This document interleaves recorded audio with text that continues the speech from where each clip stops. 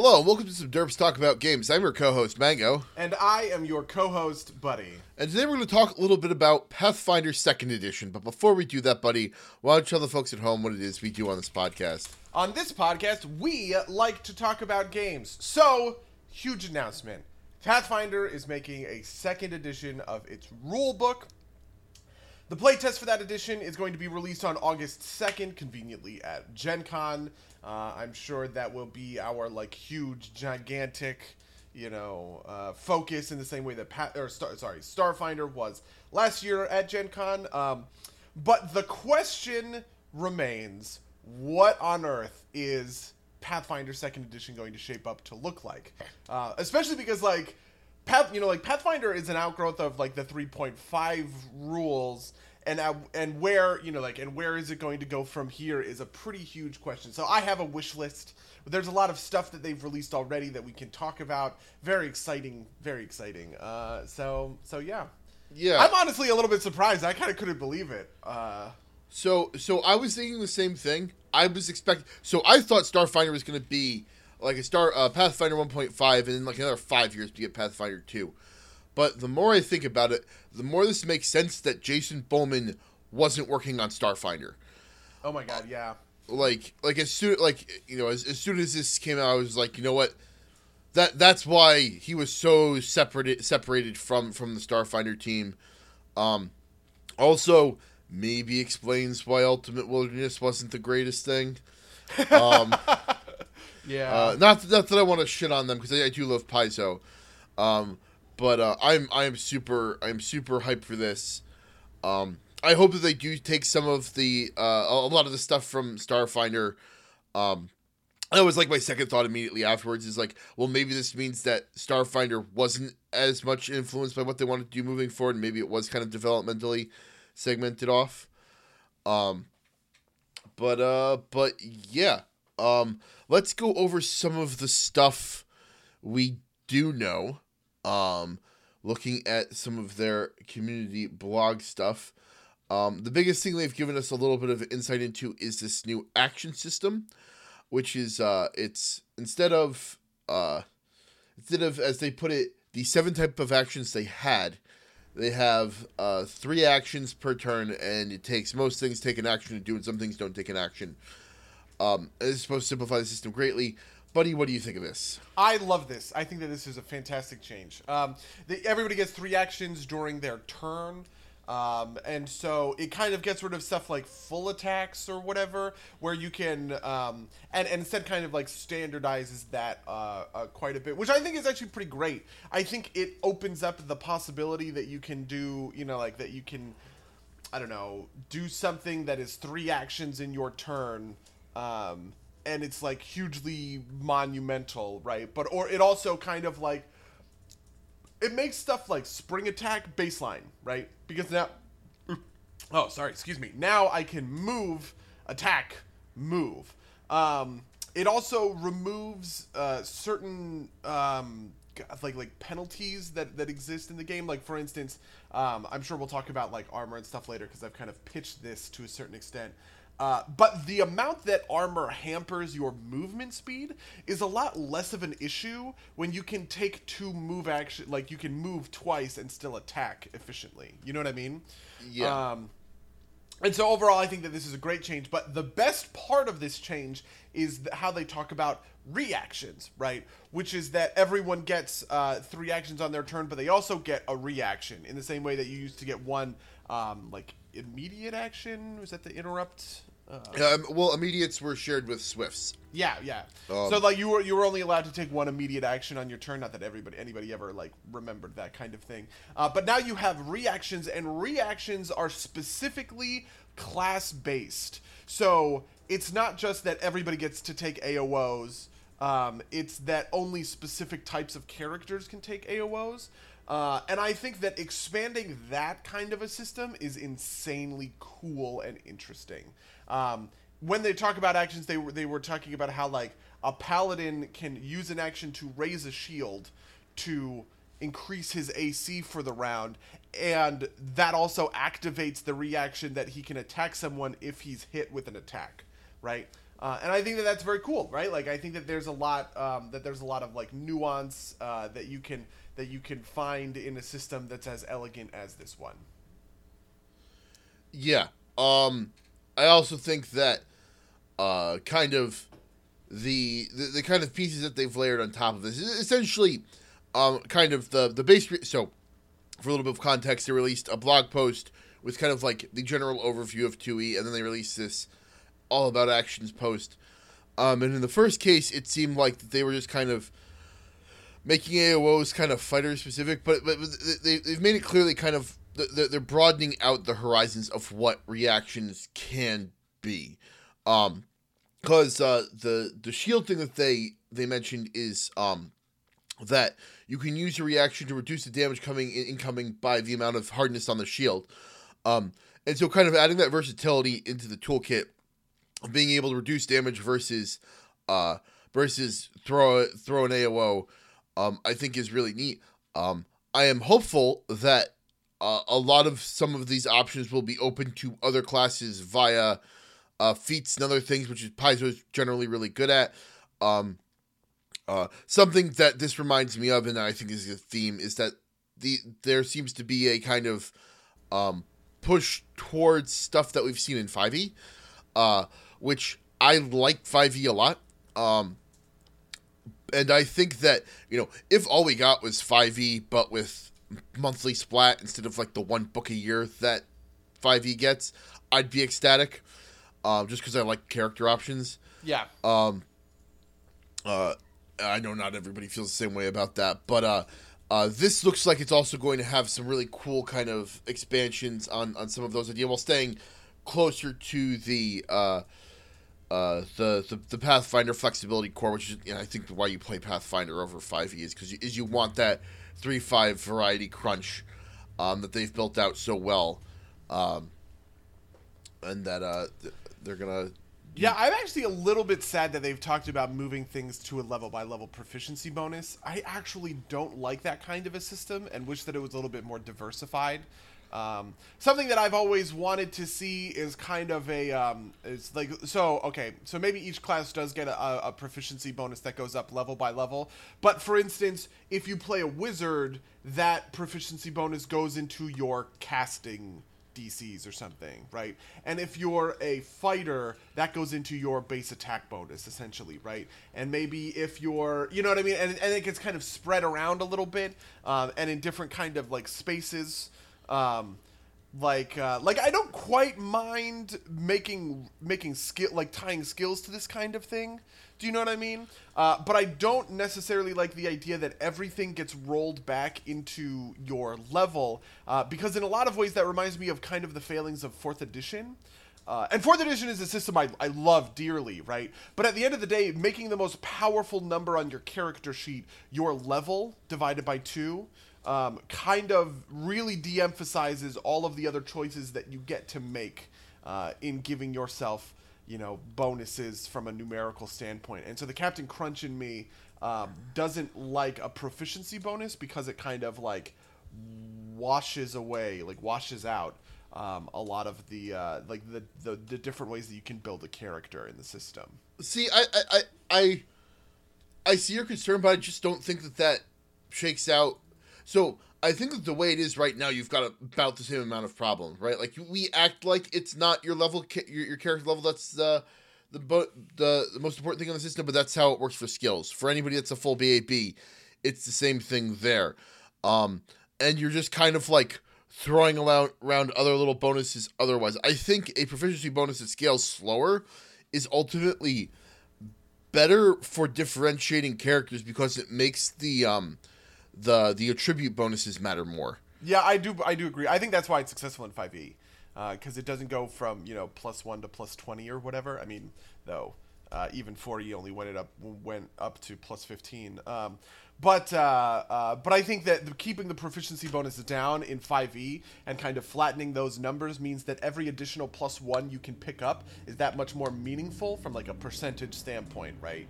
You know what I mean? If you have if you're a max level character in 5e and you have, like a +10 to attack, another +1 is a 10% increase. Whereas in Pathfinder, right, another +1 is like a 2% increase, and that's a lot less valuable.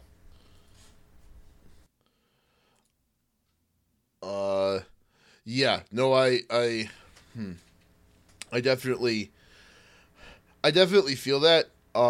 I think part of that in 5e is mitigated by the fact that you don't have a lot of numerical bonuses. It's mostly advantage and disadvantage, which really screws with the curve of that entirely. And also the proficiency bonuses I don't think get up to +10. Like they scale very slowly. Yeah. I actually kind of hope that I like bigger scaling numbers because like it's just like a more satisfying thing, I think, to be like rolling big hits kind of thing. I hope that Pathfinder 2 does keep a lot of the plus bonuses rather than moving to I would actually be kind of sad if it moved to the advantage system, just because that pulls out so much complexity that you can introduce from it.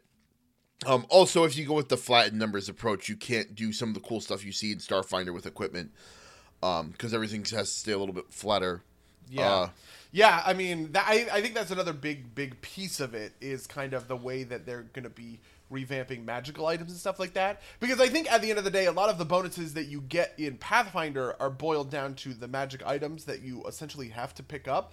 But even though that stuff is a calculation, right? Like, it's not like a real choice, because it's just so obvious that you need, the big 6 or whatever it is. Yeah, exactly, right. But like, that still feels better than me getting an incremental +1 on level up. Mostly because it's a lot more infrequent, right? And the bonuses tend to be much bigger. So like when I save up for 45,000 gold to get, and upgrade my +2 Belt of Giant Strength to a +6 Belt of Giant Strength, that's like a big leap, and it feels more impactful than just like, you leveled up and now everything got bumped by 1. Do you know what I mean? Yeah, I think I agree with you, and I think that having the system built from the ground up without those bonuses in mind will feel a lot better than automatic, because automatic bonus progression was a halfway measure to make characters line up with content that was designed with kind of the big 6 in mind, or the big 7. I forget how many it is, but 6. I think it's 6. Yeah, designed with those stat boosts in mind. So having it built from the ground up without them there, I think, will allow magic items to feel more impactful. I'll put out there that I don't know how typical 5e games go, but the one that I'm playing in, magic items are super rare, and so they're a super big deal. And they feel super impactful because of that. Interesting. I actually kind of hope. I mean, a lot of my thoughts kind of come from like a WoW space right now, because I'm like playing so much WoW and it's so like heavily on my mind. But I actually kind of hope that they create something a little bit like the legendaries. I think that would be very neat if they had like, you have kind of 2 versions of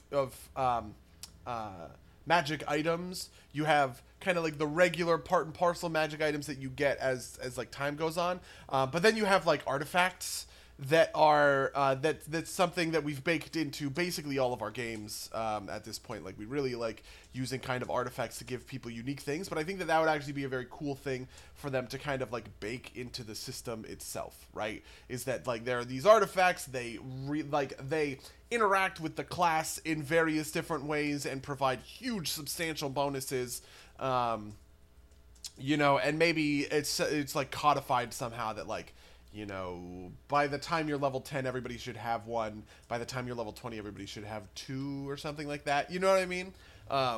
Just because I think that's such a neat system and idea, and it's like the reason that we've adopted it so thoroughly into our games. Yeah, and I think part of it is that I think some of those items exist in Pathfinder already. I think a lot of them do. They kind of like neat side effect things. It's just that they get consistently passed over for plus 1d6 fire damage, plus 2 to natural armor, right? Which I think this system will. I think if it's anything like what they're talking about, it should address pretty sufficiently. Yeah. Yeah, I also think that the ability to like work with someone's class and like pump, you know what I mean? Like, you get a thing, and as long as you're wearing this thing, right? Like, and you're a rogue or something, like all of your 1s on sneak attack die become 2s. You know what I mean? Just like stuff like that like creates a bonus or an incentive that is unique to the class and unique to the player in a certain way, and that the DM can give out in a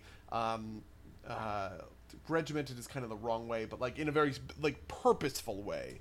I think that being part of the system is pretty good. Though I also wouldn't mind if this was like if like the line between mundane and magic got kind of traversed.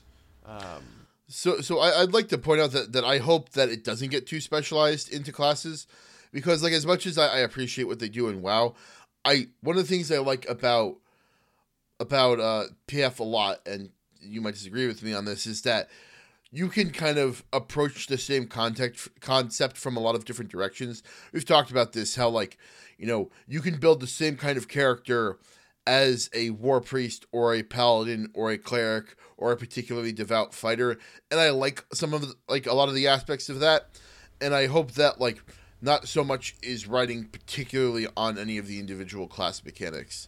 I definitely wouldn't say that I think any of those kinds of things can't be made applicable where necessary, I guess. But I also think that, with Pathfinder 2.0, they are going to, like we're not walking in with war priests. You know what I mean? Like that things will be a little bit more differentiated in terms of kind of how they function from the ground up, which I'm interested in seeing. Yeah, no, absolutely. I'm actually afraid that they're going to fuck with archetypes too much. Oh, you mean how so? Go into that. The way that archetypes currently work in Pathfinder is very cool, very flavorful, very interesting. I think there's a lot there. And it's a very fun system that they have in place. They changed that in Starfinder in a way that like I kind of get it, but I also don't like it all that much. And I'm almost afraid that they're going to do archetypes in Starfinder the way that they do Pathfinder, which I would not like. Yeah, I hope they don't either. I think you're absolutely right. I think that's a justified fear. I'm not quite in the place to say that it's a mistake, you know what I mean? The way that that Starfinder did it, like, I do think that there are kind of like strengths and weaknesses, but for my money, man, like the way that Pathfinder has it set up is just the best and most interesting way to do it. I absolutely agree. I actually, speaking of that, I'm excited to see if they do anything better with the Starfinder archetypes. Like, I'm not completely opposed to the idea of having archetypes that are divorced from class. I just think that the ones that they have so far aren't interesting. Yeah, definitely. I also like the one that they the ones that they've included, but I kind of wish that there was just like a whole different system. I mean, Starfinder is a little bit different because like there are more ways to customize. We talked about this on the Starfinder cast, right? Like, mechanic tricks and all that other kind of stuff. But at the end of the day, I have a certain kind of love for how how I can customize myself to the specifics of a setting or a game with the Pathfinder archetypes. And I also think that Pathfinder at the end of the day is casting a wider net than Starfinder is. Yeah. There is more stuff that they want you to be able to do, right? It's not just, sword and sorcery, right? It's Game of Thrones political inquiry, right? Like it's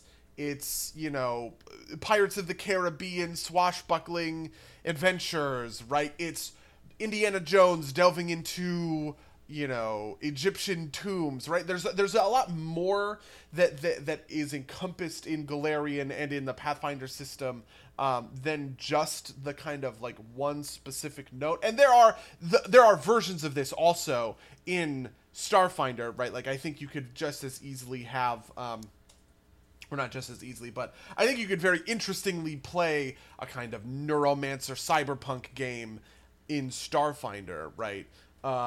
But overall, I feel as though it doesn't have the same need to kind of like make your archetypes track to specificity in the same way. Yeah, no, I absolutely agree. I think I what was I gonna say? I really enjoy the way that this kind of pathing thing is played out in 5e. And like I said, I think there's shades of that in Starfinder, and I think if archetypes are built into the core, that maybe that's something that it looks like, where like your archetype is kind of a thing you choose from the outset rather than being like. Oh, I see what you're saying. I can imagine a version of classes where there is no core fighter, right? Like in 5e, you have subclasses or whatever. Well, it depends. Rename subclasses to archetypes. Yeah, they're not called subclasses in 5e. Oh. Each in 5e, there's like a couple breakpoints for each class, and they're all named different. Like warlocks. There's like your pact and your what's it called? And your patron. And all the classes have different names for them. Like there's circle for druids. But like something like that, I think would fit very nicely. Like I think that's archetypes built in, and I think that's something that I could very easily see Paizo doing. And honestly, I think they would have done if archetypes were in the game from the beginning. It's hard to it's funny to remember that archetypes weren't in the core rulebook. And if they kill, I hope to God they just kill prestige classes. Me too. I really, really hope they do away with prestige classes, but I actually do think that they could introduce a cool system called, this is actually kind of part of my wish list idea, called Prestige, which is at level 10, everybody gets one. You know how, okay.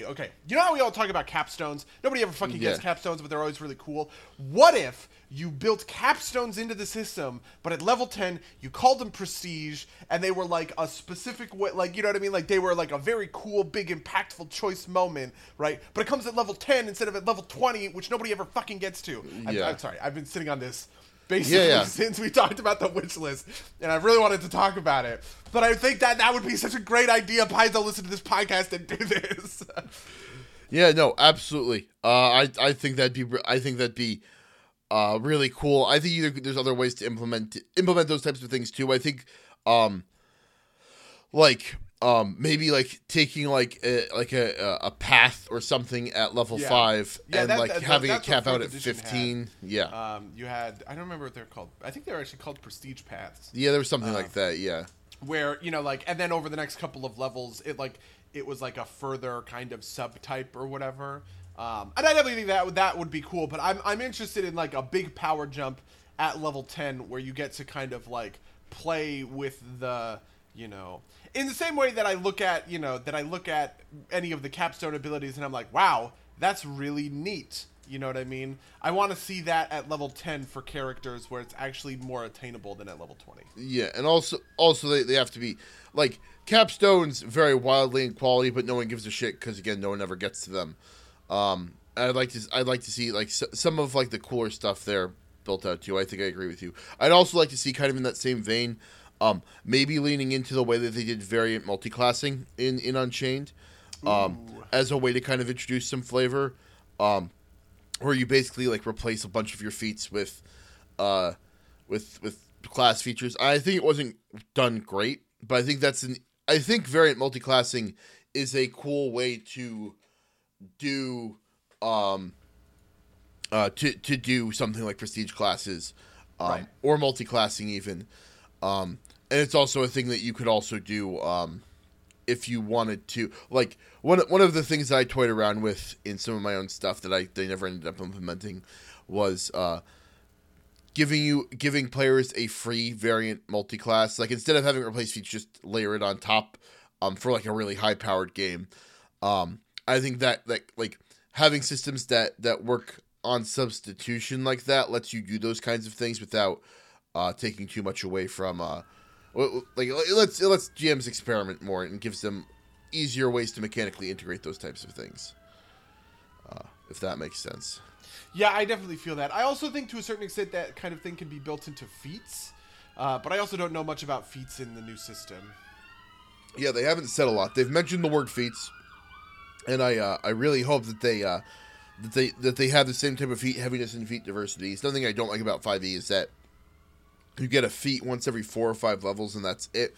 And that feels bad. And it's an optional system. It's in place of your stat bonus, which is actually kind of important. So, you can't just like take them all the time.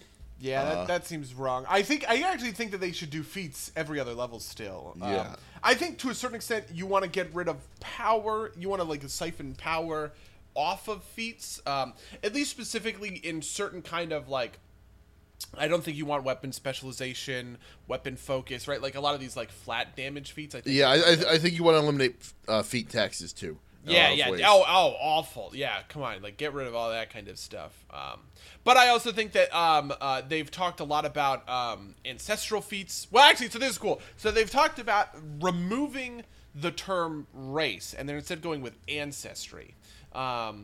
And how at character creation everybody chooses an ancestral feat. I think this is if there's any part of Pathfinder that I think has been poorly serviced, it is races and racial like identity. You know what I mean? Yeah. I think that they've kind of missed the mark with new races, right? They haven't added new races to the game. New races are, you know what I mean? And I compare this to when the PHB 2 came out for 4th edition, right? It added a whole bunch of races to the game that people immediately jumped on, right? Stuff like half-orc, stuff like the two different shifter forms, and I think that's like a cool part of the game, right? Is creating new races and finding new races, like new races that you can play as, and on top of that, I think diversifying racial features so that there is some choice involved in it is the single best way to handle the problem, right?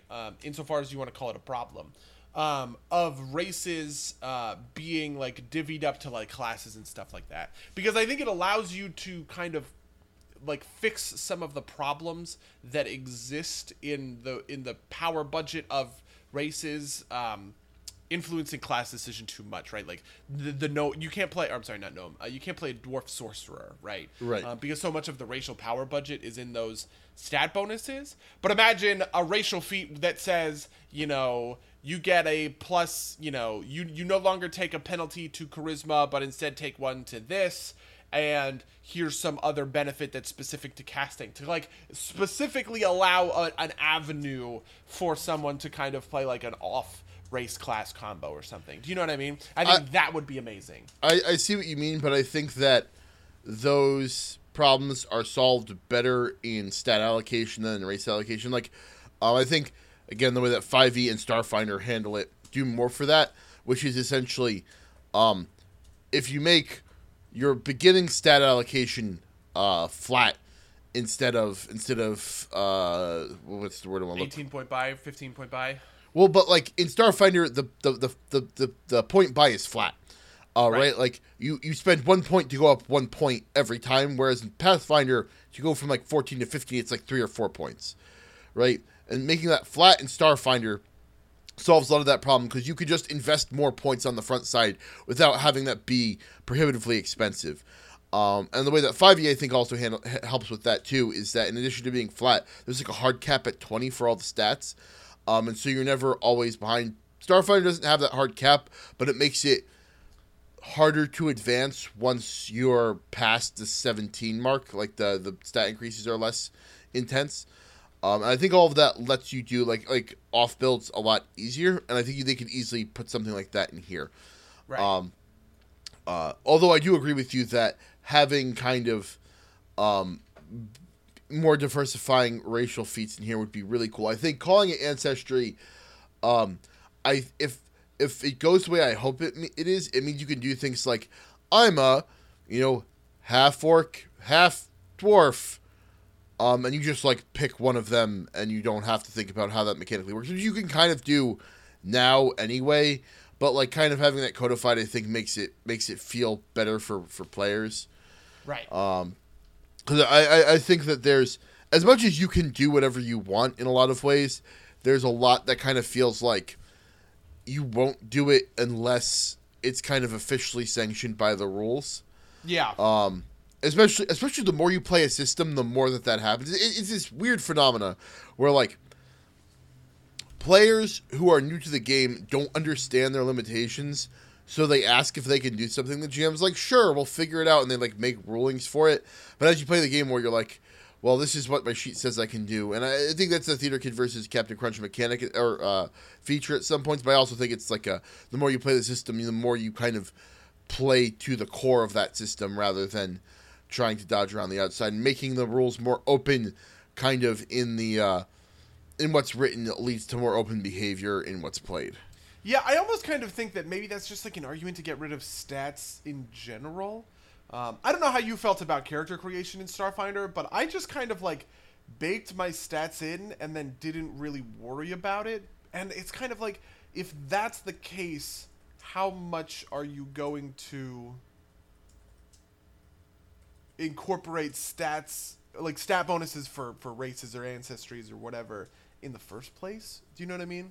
Yeah, I think there's value in saying, say, like, an orc is more likely to be a fighter than a wizard, and encouraging that by giving them a strength bonus. Or if they're a wizard that can still like in 5e, dwarves get like hammer proficiency and axe, like some level of armor and axe proficiency by virtue of being dwarves. And so I'm a dwarf warlock. They don't normally get hammer proficiency, but I have it because I'm a dwarf, and I think that kind of thing is valuable. Yeah. But making it attainable by some other means, I think, is also important. So like the things that are encouraged aren't to the point of exclusion, like you have right now with dwarven sorcerers. Right. But still making it so that your typical dwarf that you see is probably not a sorcerer is still okay, if that makes sense.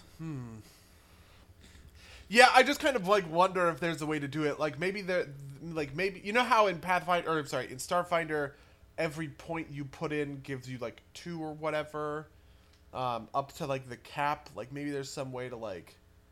It's all very convoluted. I feel like in a way I almost want stats to matter more than in Starfinder, where I kind of feel like it's just like telling you how the first 4 points you assign go or whatever it is. What do you mean by that? Like in Starfinder, I just kind of feel like the points don't like I think Ahsoka get like +2 dex, +2 int, -2 something, -2 strength or something like that. It just tells you where the first 4 of it gives you 4 extra points and then auto assigns them for you, which I think is kind of less interesting. I see what you're saying. I don't know. Maybe you create different like where you say like you can get +2 Wiz or +2 strength or something like that. You know what I mean? I don't know. Whatever. But I think the real cool part here is in ancestral feats, right? Yeah. Which are kind of like it's kind of like absorbing racial traits as a system. And I think that's actually pretty cool. Like I actually really love like in the Warcraft RPG you can do this. You can take racial levels in your race, right? Like I can take Tauren levels and I can get specific like bonuses and class features that are about my Tauren heritage or whatever. And I think it just has stuff like, now your horns are strong enough that you get a gore attack and stuff, you know what I mean, and stuff like that. But I think that kind of stuff is very cool and very flavorful, and I like the idea that you're expanding the ancestral, like the racial trait system and like the ancestral feat system to more thoroughly account for that stuff. Yeah, I agree. I think those types of things are better handled by feats than Paragon levels or whatever, because we've seen several flavors of that in 5 in not 5e in 4e and 3.5 actually. Yeah. I'm not super convinced that those were super well implemented, but I think like Oreads in PF can get like Earthglide as racial feats. I think stuff like that's really cool. If you wanted to like lean into your ancestry a little bit more. Something else that speaks to me a little bit on here is that you have a background, which just seems lifted kind of straight out of 5e. They haven't said anything in detail about it, but the fact that they have a background, which is a thing that you also get in 5e is interesting to me. How important is it to 5e? Because I actually think the background is pretty cool. It is kind of as important as you want it to be. Like, my character is a mason, and that's very core to his character. Like, he's a member of a guild. He's a guildsman, which is the name of the background, and his guild is the Masons Guild. And it is so very important to his character. Like, basically whenever he enters a new town, he, like, goes and checks in at the Masons Guild. And he's, like, really kind of... I built that as part of, like, the core belief of my character, but you don't have to do that. You can just as easily be like, well, you know, I was a traveling mercenary, and it gave me proficiency with... Like, it gives me proficiency with, like, artisan's tools, mechanically. But I can also just kind of be like, I used to be a mason, whatever, and just go about my business, right, and not really care too much about it. Or I'm still a mason, right, and I just kind of pay my dues and I pay lip service to the guild, but I don't care so much. Oof, this is a radical idea, but how do you feel about tying the stat bonuses that are traditionally on races to backgrounds? I think... Like, do you want backgrounds to be fundamentally like an RP thing, right? Or would that be a way to kind of like solve this problem? Because now all of a sudden, anybody, you can be a dwarf sorcerer. All you have to do is pick, dwarf and, something that gives you plus ka, right? Like, whatever, creature or something, and you combine those two. Now you have. I kind of want them to be a little like. I can see that working. I'm just worried that what that means instead of being a dwarf sorcerer, meaning you like, instead of it being essentially the mechanics of it enforcing forcing your background choice, right? I like, the optimal choice is always to pick the preacher for a sorcerer because it gives you the charisma bonus, and that's always the best thing for you to do. That is the thing that I don't want. Yeah, I mean, I think it would be several different options, obviously, or maybe maybe you would, but similar, like, in that but you wouldn't want to have to say I have to pick one of these charisma buffers. Yeah, basically. Okay. Yeah. And again, I think that's something that's solved. I don't think that's something you can solve on the kind of race background, and if you implement it like that, I think it's something you have to solve on the kind of the math end, and be like, when you start, your starting values can't be over this much, or they cap at this much or whatever. Because I believe Starfinder, if I remember correctly, caps starting values at 18, right? Yeah. I think that's an important thing. Like, that mechanic, I think single-handedly does more for doing off builds than anything else. Okay. I think now that you say it, you're right. It kind of like makes it a little bit muddier, or it makes it a little bit less interesting when you're making those stat decisions, but I'm not convinced there's a good way to get both. Maybe if you apply racial bonuses after you do stat allocation. Yeah, I was thinking something along those lines, right? Because it costs 2 to buy your 17th and 18th point. Like, maybe you can buy up to 16 and then your racial will go on top, and so you get 17, 18 essentially for half price, which doesn't seem game breaking, right? Yeah, or the way that it kind of also, it's like, if you wanted to, you could push it to 18 and start at 20 with your racial, which I don't think is too game breaking either. It's like 2 points. Yeah. Or and that's a +1, right? Remember, it's not. Yeah. Yeah, I think something along those lines, because I think I don't like the way it is in Starfinder, just because I don't feel it in the same way. Okay. Because at the same time that I want people to be able to play off builds, and I think that this does a lot to allow people to play off builds. I think that there is something to be said for someone who specifically chooses a race. You know what I mean? Like, it's one of those things where with new players or something, like, sometimes you can just define new races to people, like all 7 races to people, and they're having a hard time choosing, and you can kind of use the stats to like break the tie in a way, right? Or somebody like who wants to be, like, I don't know. I feel like that there is value to the fantasy of kind of aligning to your kind of like intended racial classes or something like that. Right? Yeah, no, absolutely. That's what I was talking about when I said, like, I think it's okay and good to encourage dwarves not to be sorcerers most of the time. Yeah. I actually wonder if I like background specifically from like an RP standpoint. Typically, the way that Pathfinder, I don't like. This is like been thrown into sharp relief in 7th Sea because it's so like RP heavy.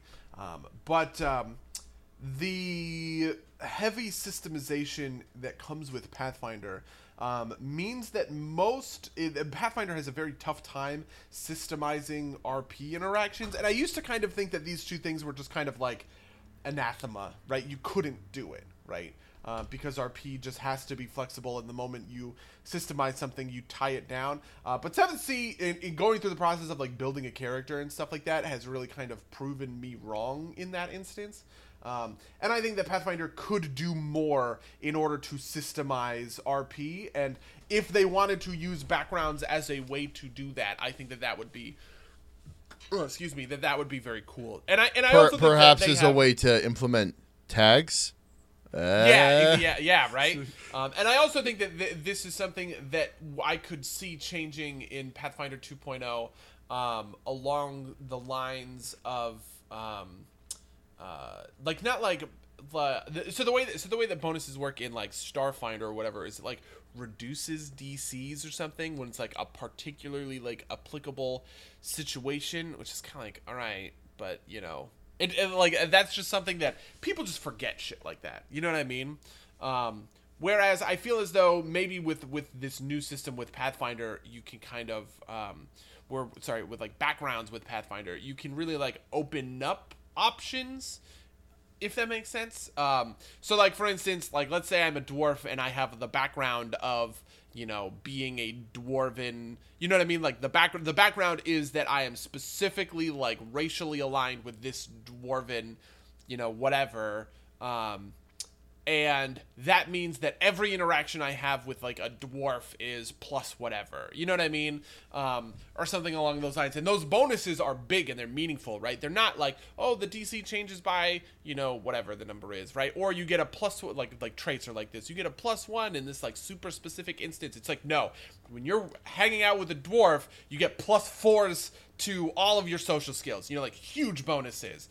+4 obviously being like a 20% success increase or whatever. I think that that's the way that you want to systemize RP in Pathfinder. Otherwise, everything just falls by the wayside, which is lame. Yeah, I can see that. I'm not so sure how I just specifically implement it, but I think that idea has legs. Oh my God! You know what? Nick is gonna hate me for recommending this, but I think the way that you handle it is like inspiration. You give people bonus die, like bonus D6s, when like their, you know, like when their like background is particularly applicable or something. Yeah, no, I can see that.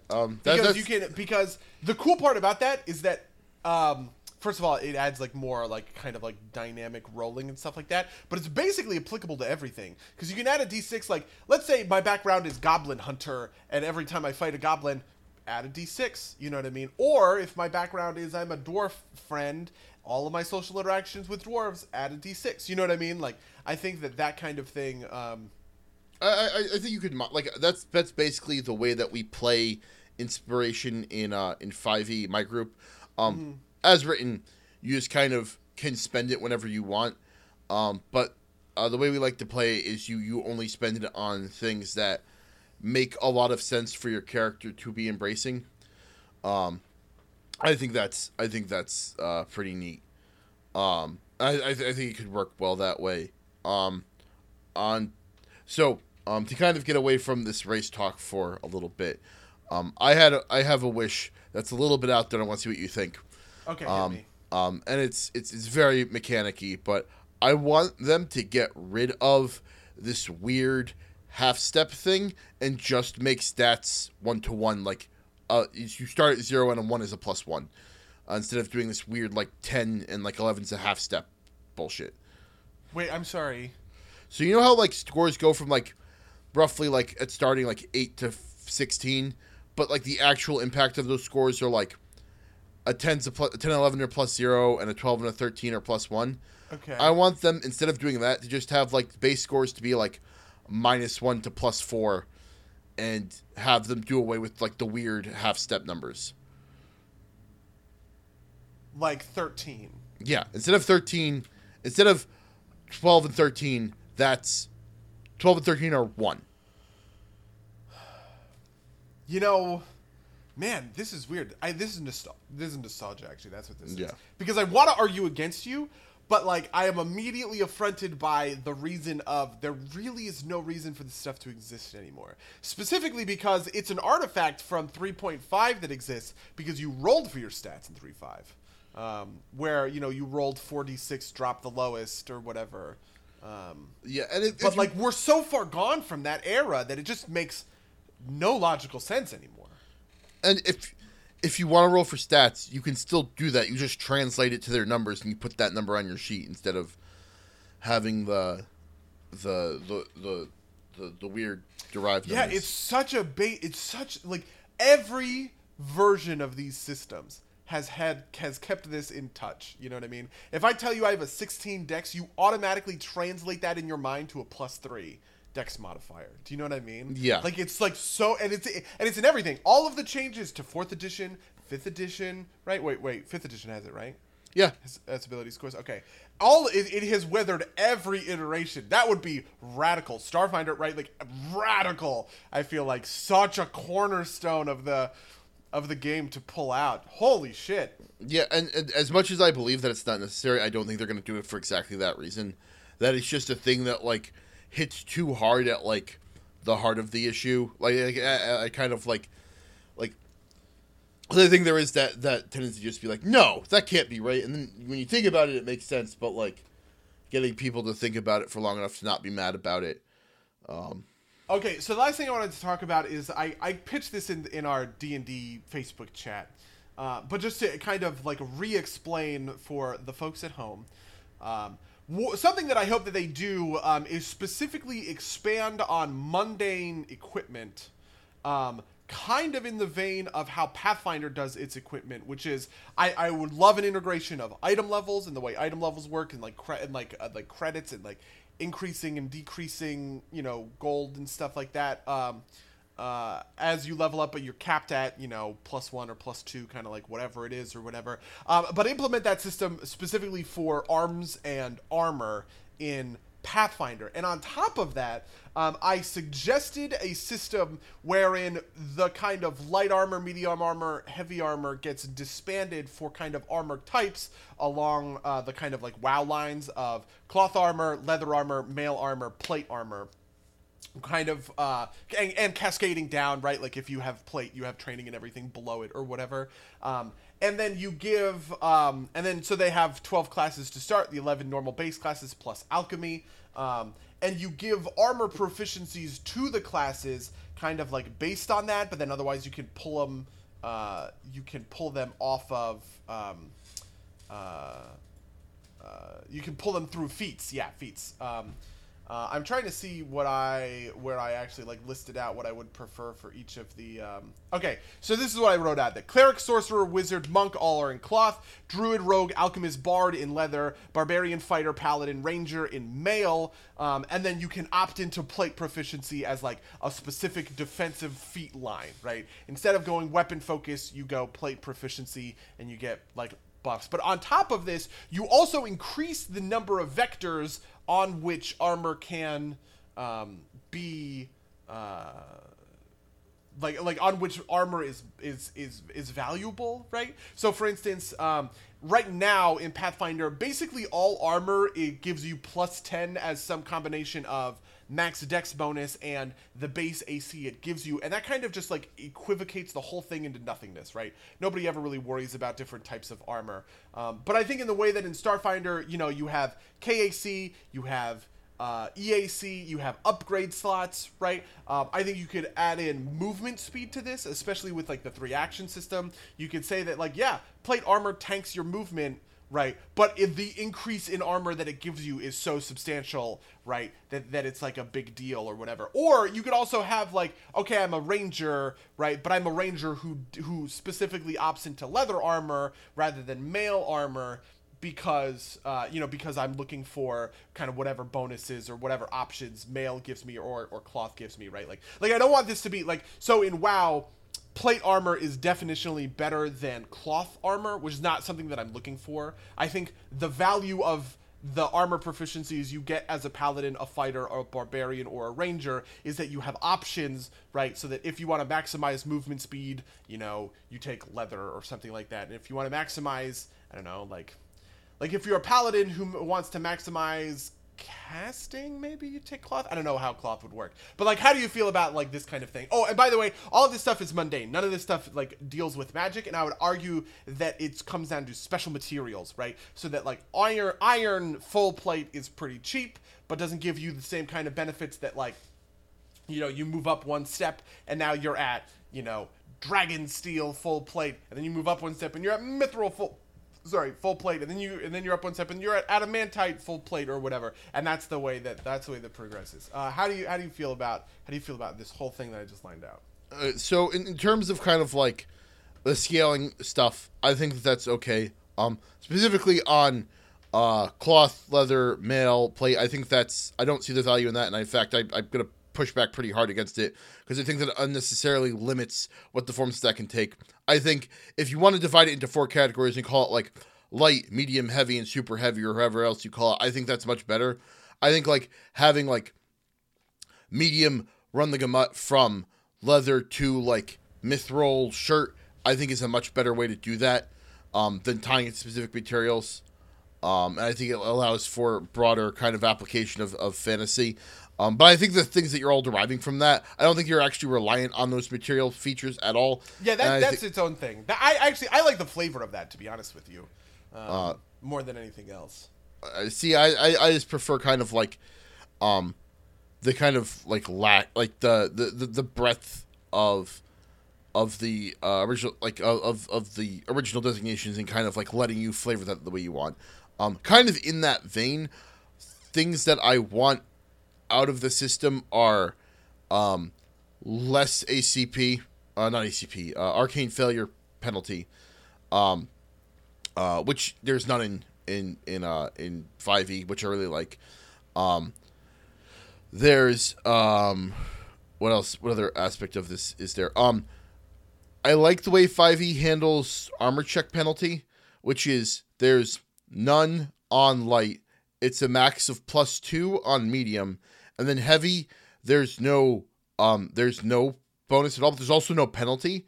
So you don't take, like my character has negative dex, and so by putting on heavy armor, he has negated the fact that he has negative dex, which is, I think, a kind of shift in this direction that I really like, that like you can kind of make up for some of your problems that way. But something I really want the system to solve, and I don't think that 5e has solved it, is that if you get heavy armor, if you get like increasing armor proficiencies as a base feature of the class, those are things that you are paying for with your power budget that if you choose not to use, work against you, if that makes sense. I'm sorry, can you run that by me one more time?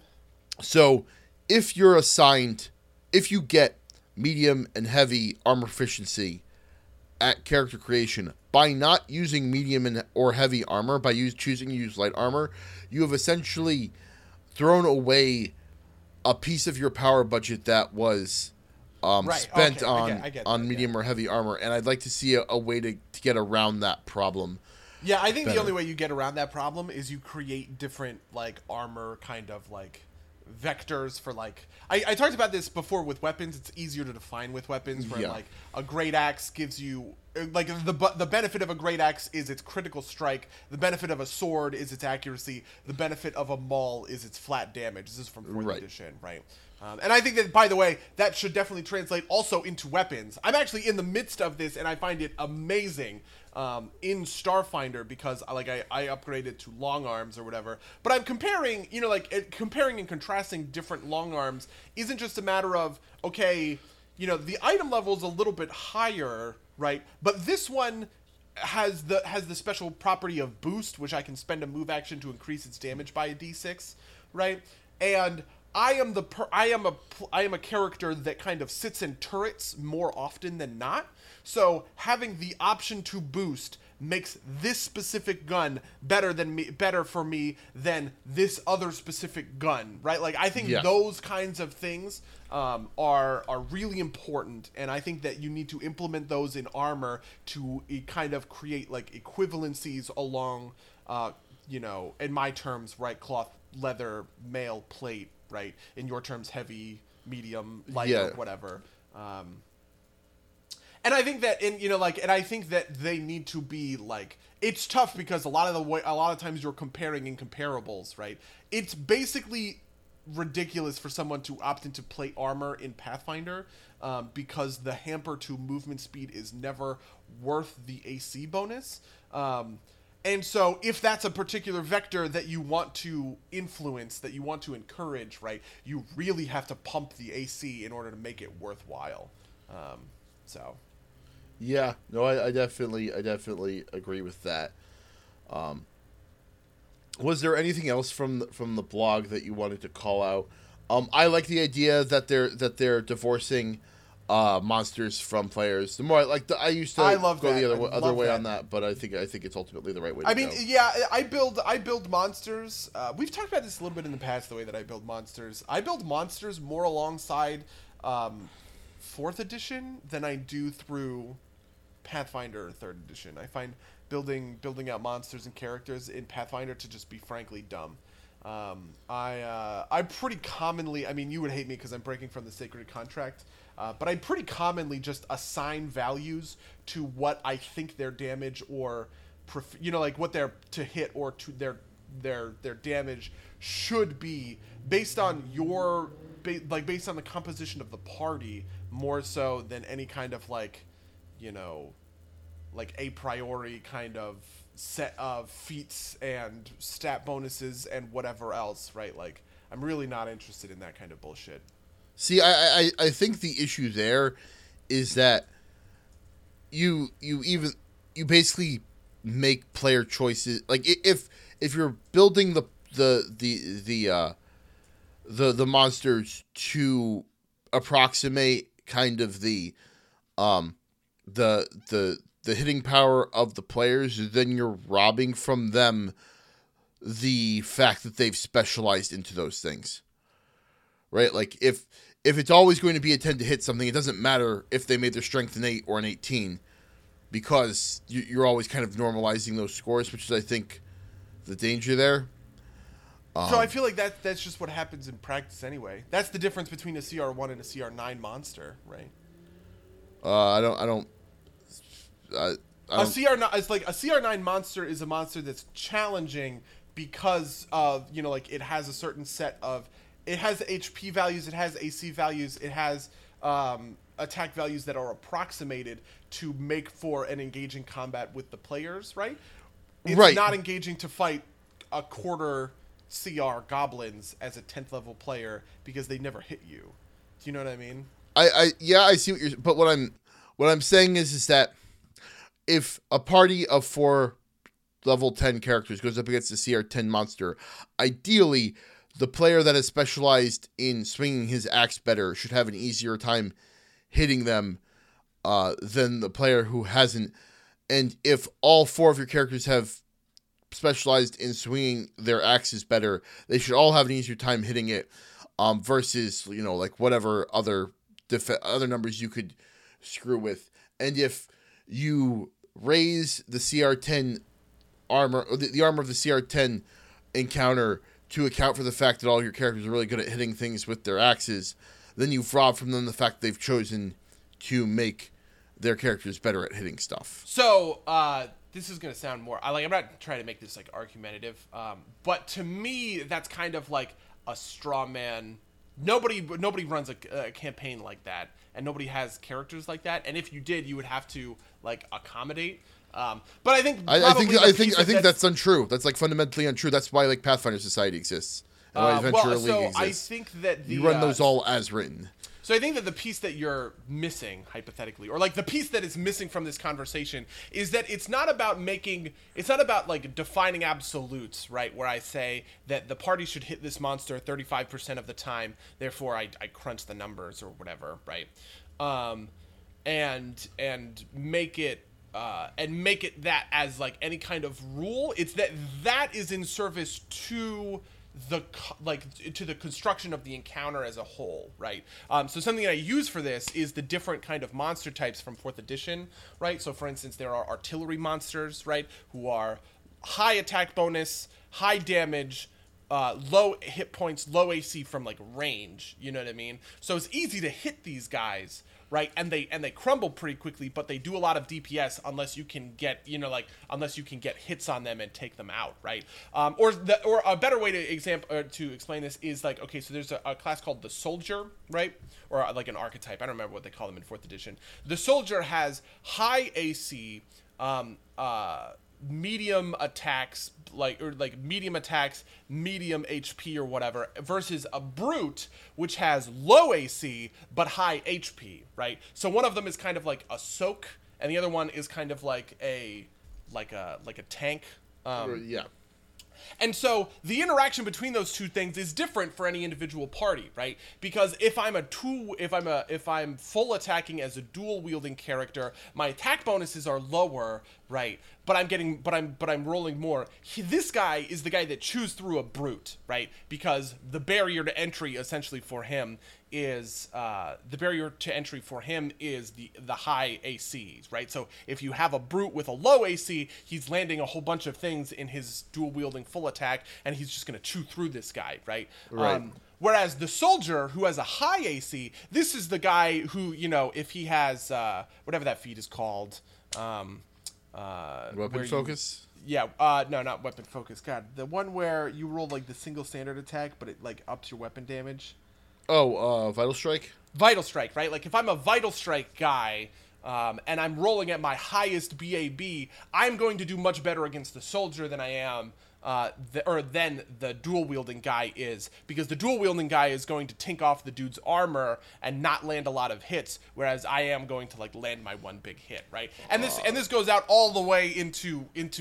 It's not just like ACs and to hit them, right? But it is how often are they hitting party members? How well can they resist spells with saves, right? There's all of these different vectors to it that allow for kind of the encounter to be kind of like a puzzle in a way that like the players need to figure out, right? And this isn't even getting into the specific abilities and attacks and stuff like that these guys are running around in.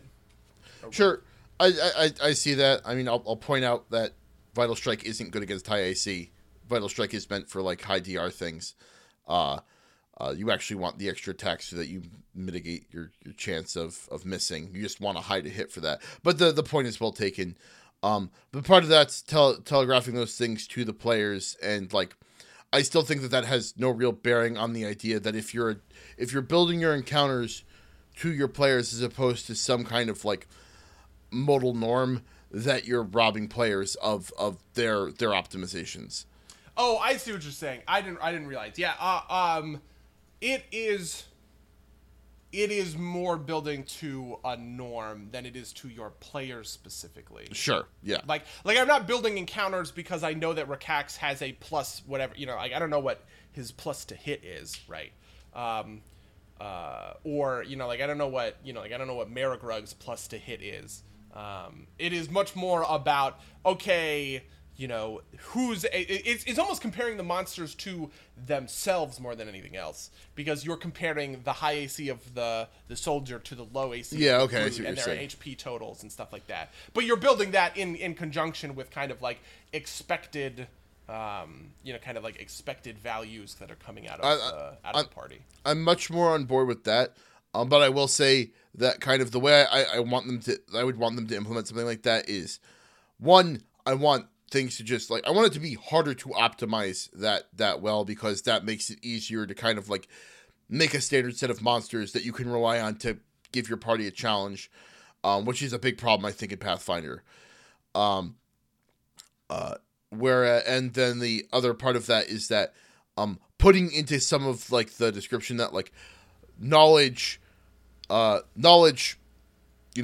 nature on a brute type animal will tell you straight out that it's a brute, and that way you can apply the strategy properly. And I think that's the actual key to making that system work the way it is, because I think it's otherwise kind of hard to feel that out. This reminds me of a conversation that I recently listened to, or a thing that I recently listened to the Angry GM talk about, which is basically like there's not a lot of reason to hide target numbers from your players in a lot of ways. And that's and I've kind of been convinced of his line of thinking, and that I think this kind of plays. I'm sorry. What do you mean? This maybe will bleed into a little bit of our week talk, because this is less Pathfinder 2 and more it's kind of like general discussion. But basically, the Angry GM is a proponent of letting players know what DCs are and what numbers, and not because he doesn't see much value in hiding them from the players. The example that was talked about was like the difficulty of scaling a wall. You should just tell the players what the DC is. Yeah. Okay, I feel that to a certain extent. I also think, well, I mean, because I think what's the counter argument to that, right? That like it's an immersion thing, that you don't want the player to be aware whether or not they hit just by the roll. Yeah, he actually talks about how like this affects like combat flow, like how like or how it affects tension in a combat scene, like the delay between rolling your dice, giving the number, and getting the result back kills tension more than like being able to kind of like putting the tension on the actual roll itself. Right. Yeah, no, that's kind of convincing. I think the other counter argument is that you want to be able to cheat. Yeah. And then the third counter argument is you don't want to get rules. You don't want to get rules lawyered, because that's something that I actually, in fact, if there's anything that's tanking for me, I think it's that, because like the last thing I want to do is like tell a player, like I'm thinking like in terms of like an AC, right? Like I tell someone the AC of the monster or whatever, right? But like the monster has an ability that increases their AC or something like that, and now all of a sudden, when the AC doesn't match what I've told the players it is, or something like that, you know what I mean? Now they want to inquire about that change, right? And now do I say, well, he has an ability, right, that lets him do this or whatever, and that like that's something that like inherently takes out the immersion. In fact, an example of this that came from Hell's Rebels is how I talked about the Cygor. Do you remember the Cygor? Yeah. Cyclopses have this ability to force a roll to become a nat 20 or whatever, and I adopted that into the Cygor and then used it to create kind of like a cinematic moment, but that moment was kind of killed because then all of a sudden we were talking about, well, how did the Cygor have the ability to do this? Yeah, but I think if you had been up front and been like, you know, it uses its ability and forces the 20, then that would have stopped that conversation right there. See, like, yeah, but even then we're pulling it out because like the point of it wasn't making an attack roll, right? It was the cinematic moment of he hits the struts of the tower and the tower collapses, right? I think that even preempting it and saying he uses his special ogre ability or he uses his special Cygor ability, right? I think that's more immersive, right? Like when you force something as a cinematic moment, you have told the players that the action is out of their hands, like in totally. The action was out of your hands, right? But like it pulls, you know, no matter what you do, like this is going the way it goes because I said so, rather than based on some sort of rules thing. And I think it is more immersive to say he rolls his attack roll and he forces it to a 20 using his special ability is much more immersive than it does this because I say so. Oh man, we're never going to agree on this. Yeah, you need to trust your GM. That's the thing. That's the part that kills me. I mean, I think, or not you specifically, but the person making this art. You know what I mean? Like, I think you need to trust your players. You trust the GM that he's not pulling some bullshit on you when he's doing a cinematic moment like this. I think cinematic moments automatically inherently telegraph BS. That's because you don't trust people. That's not the only reason that you think it telegraphs BS is because you don't trust people. It's not because I don't. Then you're too married to the sacred No. That is not true at all. That is 100% true. No. Because for enough theater kids to know that the cinematic moment does not immediately grant you like create that dissonance. It only creates the dissonance for people who don't trust their GMs. That is not true.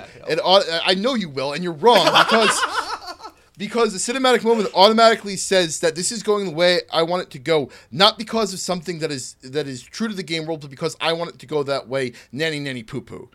But that's because you are inferring a contentious relationship with your GM, that he's doing it to go nanny poo poo, when the theater kid looks at that and he goes, oh, the GM is doing this because it heightens the tension in the scene, right? And heightening the tension in the scene is not... Things have escalated.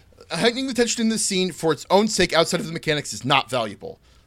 But you are assuming that it is outside of the mechanics. That's the assumption that you're making because you don't trust the GM. I had a reason to do that. I was using mechanics for that reason. The only reason I need to justify it to you is because you don't trust me to back my shit up with my mechanics. And, by the way, the GM is the person who has the fiat in order to create mechanics that do that thing. Right, but a GM that overuses fiat... Cyclops' specific ability, right? Like, I can point to that on the SRD. But when I'm making creatures that do things that are out of nowhere, I have the right to do that as a GM. And if you have the right to do whatever you want, it doesn't make you a good GM. Yes, it does. It doesn't. It makes you a bad player when you're not trusting your GM and to back his shit up with mechanics. Overuse of fiat makes for a bad GM. I'm not saying overuse of fiat. I'm saying that the default is fiat. And if I had just told you the default is not fiat. This, fiat is something you use to overrule the SRD in order to make that foundational.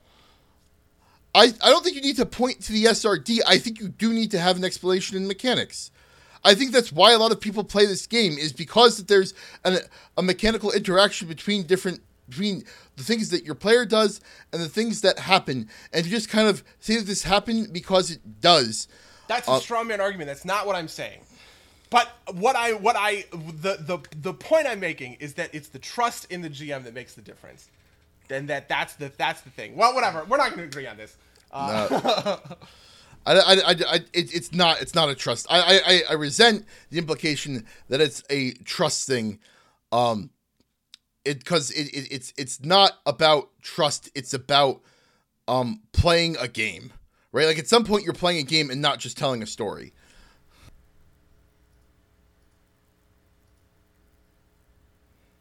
Anyway, how was your week? Man, I want to fight, but I don't want to fight. But I want to fight. Fucking fight. This is our podcast. We can argue this out. We're just gonna argue at one another for another 17 minutes and not get anything accomplished. Okay, what did I do this week? You know what? I think that we need to do this, like, formally. I think we should write out this argument, like, formal style, like what, Oxford style or something, and sit down and argue it out with time limits and whatnot, and we can poll the listeners afterwards to see how they felt about it. Maybe we'll figure out a way to do this, but I think it's honestly I'm the more I'm thinking about it, I think what we should do is maybe at Gen Con, in the pre-Gen Con trip that we're planning, we sit down and you and I argue this in front of everybody else who's there. And we do the Oxford style. This is a thing they do on the podcast listen to, or one of the things they do is you record what people's feelings are beforehand, either pro, con, undecided, and then we make the arguments, and then you see how they feel afterwards about it. Because I think that's the only way we ever get any satisfaction out of this, is letting other people kind of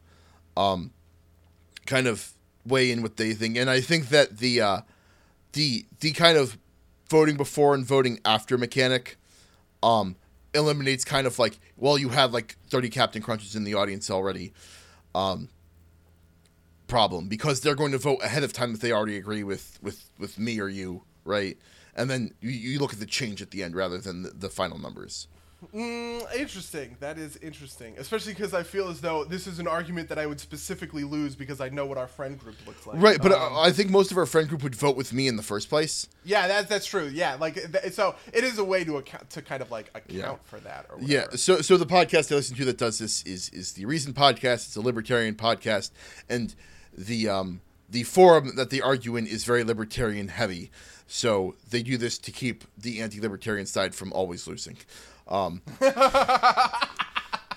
funny. It actually works fairly well. I should start participating in these as an avowed anti-libertarian. Well, you'd have to attend at a. I assumed it was like online in some. It might be online in some portion. I just listened to the recordings, but they are held in New York, and it's I don't know if they're free online or not. I should look into that because I should do that too and see what it is. They're interesting. They tend to be around libertarian-ish topics. Like one of the more recent ones is like, is greed a virtue?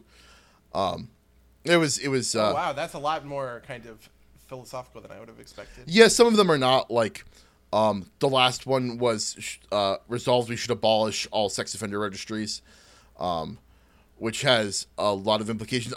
I wouldn't recommend listening to that one because I think that the negative side of that argument was just poorly argued by the person that did it. Like, I just don't think it was a great person for it. Rather than being necessarily a definitive talk on kind of the resolution. But that's outside of the scope of this podcast, I think. Let's maybe move on towards your week and my week. So I actually haven't been playing anything but like fucking WoW. I said I was going to do Into the Breach, and I totally didn't because I'm a huge liar. But what I did do is I watched a great movie last night that I want to talk about a little bit called Game Night. Have you heard of Game Night? Is this the one with the dad from Arrested Development? Yeah. Jason Bateman. Do you like Jason Bateman? Do you know him? Are you a fan? Is he one of your guys? I have heard good things about the Netflix series he's in. The Ozarks, yeah. Yeah, I wasn't Ozark. I wasn't a big fan of Arrested Development when I watched it in high school, but I haven't watched it since, so maybe it'll have grown on me. I'm a big fan of Arrested Development, and he's great, and this movie is great. This movie is actually kind of the most... it's actually kind of weirdly more of an Edgar Wright movie than, like, Baby Driver was, in terms of, like, it's a comedy, but it's a comedy with, like, a lot of, like, visual flourish. And I could honestly, like... So there's a video... there's, like, a video out there called... how to do visual comedy, or like Edgar Wright how to do visual comedy or whatever, and it talks about like the difference, and it specifically used the Amy Schumer movie Trainwreck, which I thought was awful, as like a counterpoint where most American comedies that are in film are basically filmed like television shows. It's super basic shot, reverse shot, you know what I mean? All of the lighting is super bright and washed out. And there's no kind of like shadow or anything like that. They don't play with focus. They don't play with lenses or anything along those lines. And Game Night basically threw all of those rules out the window. It all happens at night, and there is actual like darkness and shadow, right? Like on the screen or whatever. And they do these like cool camera tricks.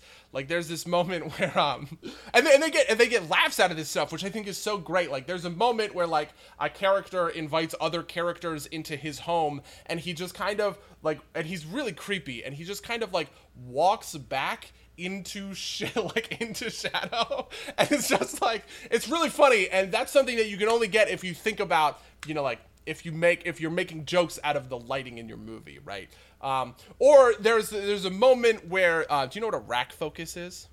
No. Well, describe it for. So a rack focus is like, okay, let's say I'm shooting something in the foreground, something in the background, right? And they're pretty far apart. Like something is like 100 yards away or something, right?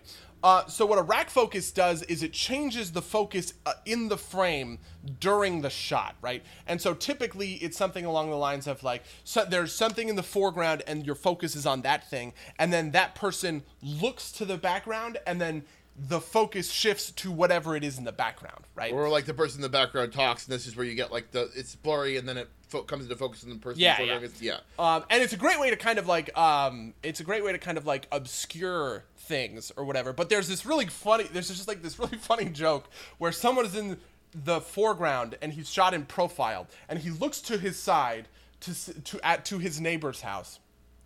And he's like, well, we got to go quickly before this obnoxious neighbor that we don't want to invite to the party comes to the party, right? And so he's talking, and then he turns and looks at the neighbor's house, right? There's a rack focus to the neighbor, nobody's there, right? Then he turns back to the person he's talking to, there's a rack focus to the person. And while in the background it's all blurry, the neighbor comes out, and then the other person says something like "too late," and then it's another rack focus to the neighbor, and he's standing there. But like, because it's all in one shot, it's really funny, and they get so much comedy out of this from like a filmmaking perspective that I think it is worth everyone's time. It's not just that. Like, it's a little bit of kind of like a rote script comedy, you would kind of call it. So there was a while where I was reading scripts for a production company when I first moved to LA, and there are comedies and so when you're reading scripts and you're saying like, hey, this is something that's worthwhile or something that you can pass on. A script comedy is a comedy that has a lot of like wordplay, right, or like funny situations in it, but it's also not really like visual. Like, it almost kind of works more as like a stand-up routine than it does as a like as a film, essentially. And it's kind of a negative term, but it's not necessarily a negative term. For instance, I would call, what's a good example of a script comedy? I don't know, just anything that's like focused on, that has like a lot of wordplay and, you know, double entendres and puns and shit like that, or whatever. Like those kinds of movies, those kinds of scripts. And there's a lot of that stuff in here too, right? It's not like it's poorly written. But it is specifically well shot, which is why I wanted to recommend it. Okay, awesome. Also, the only reason this is on my radar is that these are the two guys that just got hired to direct the Flash movie. So I wanted to see what they had up their arsenal. So that's why like we went to see it, and then I was like fucking blown away. It's actually the kid from. Did you ever watch the show Freaks and Geeks? No. Okay, there's like this little kid in that show. He's like 10 or whatever. That kid grew up to be this director. Ooh. He is also the screenwriter. These two guys are the screenwriters behind Spider-Man: Homecoming. Huh. Well, that sounds attractive to me. I really like Homecoming. Yeah. But yeah. Is that all you did this week? That's basically all I did of note. So what was your week like? I resubbed to WoW, and that was a mistake. Oh shit! Yeah, tell me all about how you've been playing WoW. Too deleterious effect to my health and life. I'm so sorry. Basically, I've just been like chewing through content not as fast as possible, because I've been enjoying it, right? Like you asked me if I wanted to join your alt raid yesterday, and it's like I hadn't finished all the quest lines, so I didn't want to do that quite yet.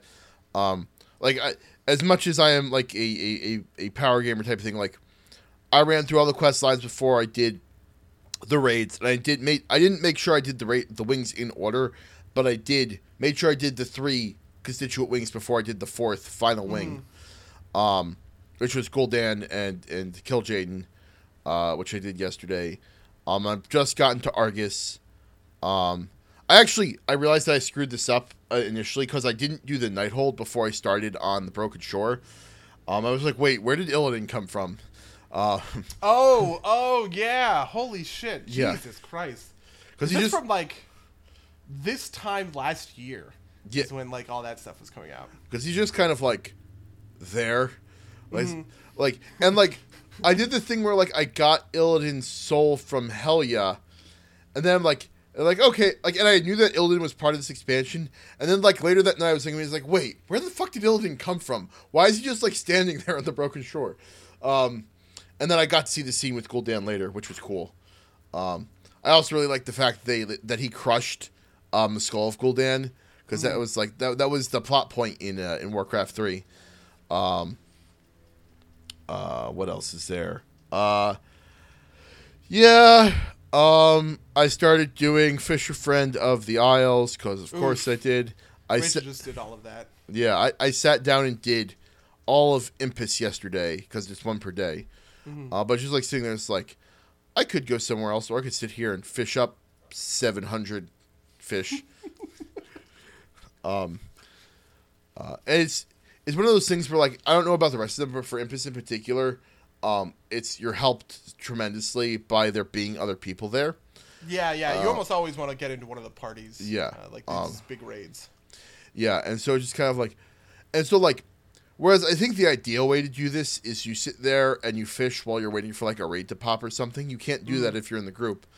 So the ideal way to farm is just to, like, get into this fishing raid and like fish for like 2 hours on end, which is fine.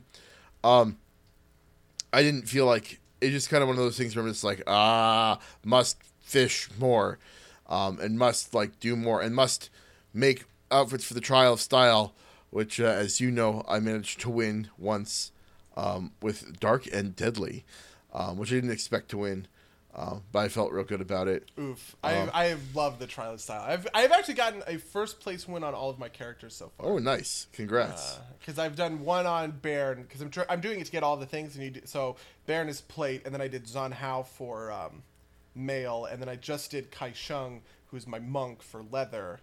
But I've also kind of been like reusing. So I get fun and flirty a lot. For those of you who don't know, Trial of Style puts you in a group with 6 people, and you all put on a transmog according to just like a random theme. There's like 20 different themes. And then it puts you up in pairs, and you vote for your preference, and then it ranks them based on the number of votes, right? First, second, third sort of thing. So for Zan Hao, I got fun and flirty. Or I think I got Make Me Laugh, actually. And so I got Make Me Laugh, and I didn't know what to do. So I took off Zan Hao's chest, and I gave him the blue lumberjack shirt. And then I have this 2-handed axe that looks like just like a pretty mundane axe. And then I got up there, and then in like the /say chat, I was like, fuck trees. and then I got first place because I said fuck trees, and I made all of these jokes about trees, and then I did the same thing with Kai Sheng. Yeah, with him it was like a Buccaneers shirt and a harpoon, and I said fuck whales. Yeah, no, I've been enjoying the Trial of Style a lot. The only thing I don't like is that, like, doing it on my character Billabong, like, fist weapons, there's like 4 of them in the game, so I had to go out and like, and because this expansion is the way it is, I had to go out and like buy like a staff off the auction house. That way I had something to transmog the staff into. Ooh, do you not have heirlooms? I always use heirlooms for this. Oh, that's a good point. You can just generate heirlooms on your character. That makes perfect sense. I didn't think about it. I got 2 more appearances out of it, or 3 more appearances out of it, so I didn't feel too bad about it. I feel that.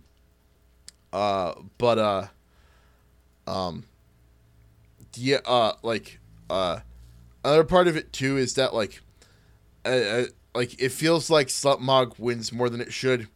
Like there was like Winterwear one where it was just like some blood elf in Slutmog with basically like, you know, like an icy weapon, and that person was like, this is bullshit, I put effort into my, and like my costume wasn't great.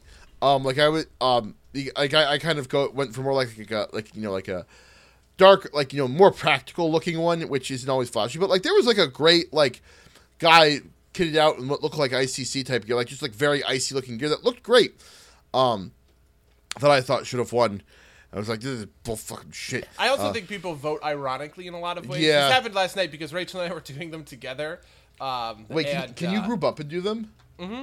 That explains a lot. That feels like you could just like pad the votes. You can. I mean, I don't, like, to be honest, it kind of like sounds lame to a certain extent. But she had gotten all of the appearances she needed, but I needed one more. I needed one more participation to get like over the top. To get the last like set of appearances or whatever, Right. and so she just used the and it was like tabard time or whatever, and so she just used the transmog to get back into her regular transmog for free, and then she went up there and without a tabard and just said, "I'm gonna level with you. I just did this to get back into my transmog to go questing," and then she got first place. So I think there's a certain amount of voting that is like not really in good faith. But you know, whatever. It's fun. No, honestly, I thought that the one I got first on, I thought somebody else should have won. Like I thought mine was neat, but I didn't think it was as good as one of the other players in it. But I felt all right because I thought I should have won the Summerware one in my regular Mog because it's a great Summerware set. I got second for that one. Yeah. I didn't think the person who was first place was any better, really. I've noticed some other things too, like Gammon now has animations for all of my monk moves, which is great. Oh, that's cool. Yeah. Instead of doing the weird thing where like when you tumble, he is kind of like glides, like he does like a glide across the floor. He actually does like the spin. It's really nice. I'm very happy with it. But yeah, I've been ruining my life with that. That was most of my week. I'm glad that you're back on the train. I just need to munch through all of this content before I like really ruin myself. I just need to finish all the base content, so I'm at the point where I'm just kind of doing a little bit each day. Yeah, I feel that. And that's kind of like the tough part about WoW to a certain extent, I feel like. Yeah, I need to be better at moderating myself, but you know, when have I ever been good at that? I have been particularly bad about because I want to play other things, but I'm just like I just can't stop with WoW because I just started playing Hunter for the first time, and Marksman Hunter is just like I don't know what it is. It's just it really hits the class fantasy to me of like being like a badass like shooty guy, and there's like cool and so like for some reason I just keep playing. I can't put this Hunter down. Yeah, no, I've wanted to make a Marksman Hunter for some time. I think that's one of the ones I plan on making at some point. Not that I ever really play my alts. But yeah, I think that's about all we have time for. If you'd like to email us what you think about what your hopes and dreams are for PF Pathfinder Edition 2, or about our disagreement, or about WoW, you can email us at simderpsplaygames@gmail.com or podcast@simderpsplaygames.com. You can follow us on Twitter, on SoundCloud, on iTunes, anywhere that fine podcasts are found, and anywhere that bad podcasts are found as well. And you can leave us comments, leave us ratings. We appreciate all of it. I think that's everything I had. Buddy, did you have anything else that you wanted to promote? I have nothing else that I'm looking to promote. In that case, until next time, dear listeners. Until next time, loyal listeners.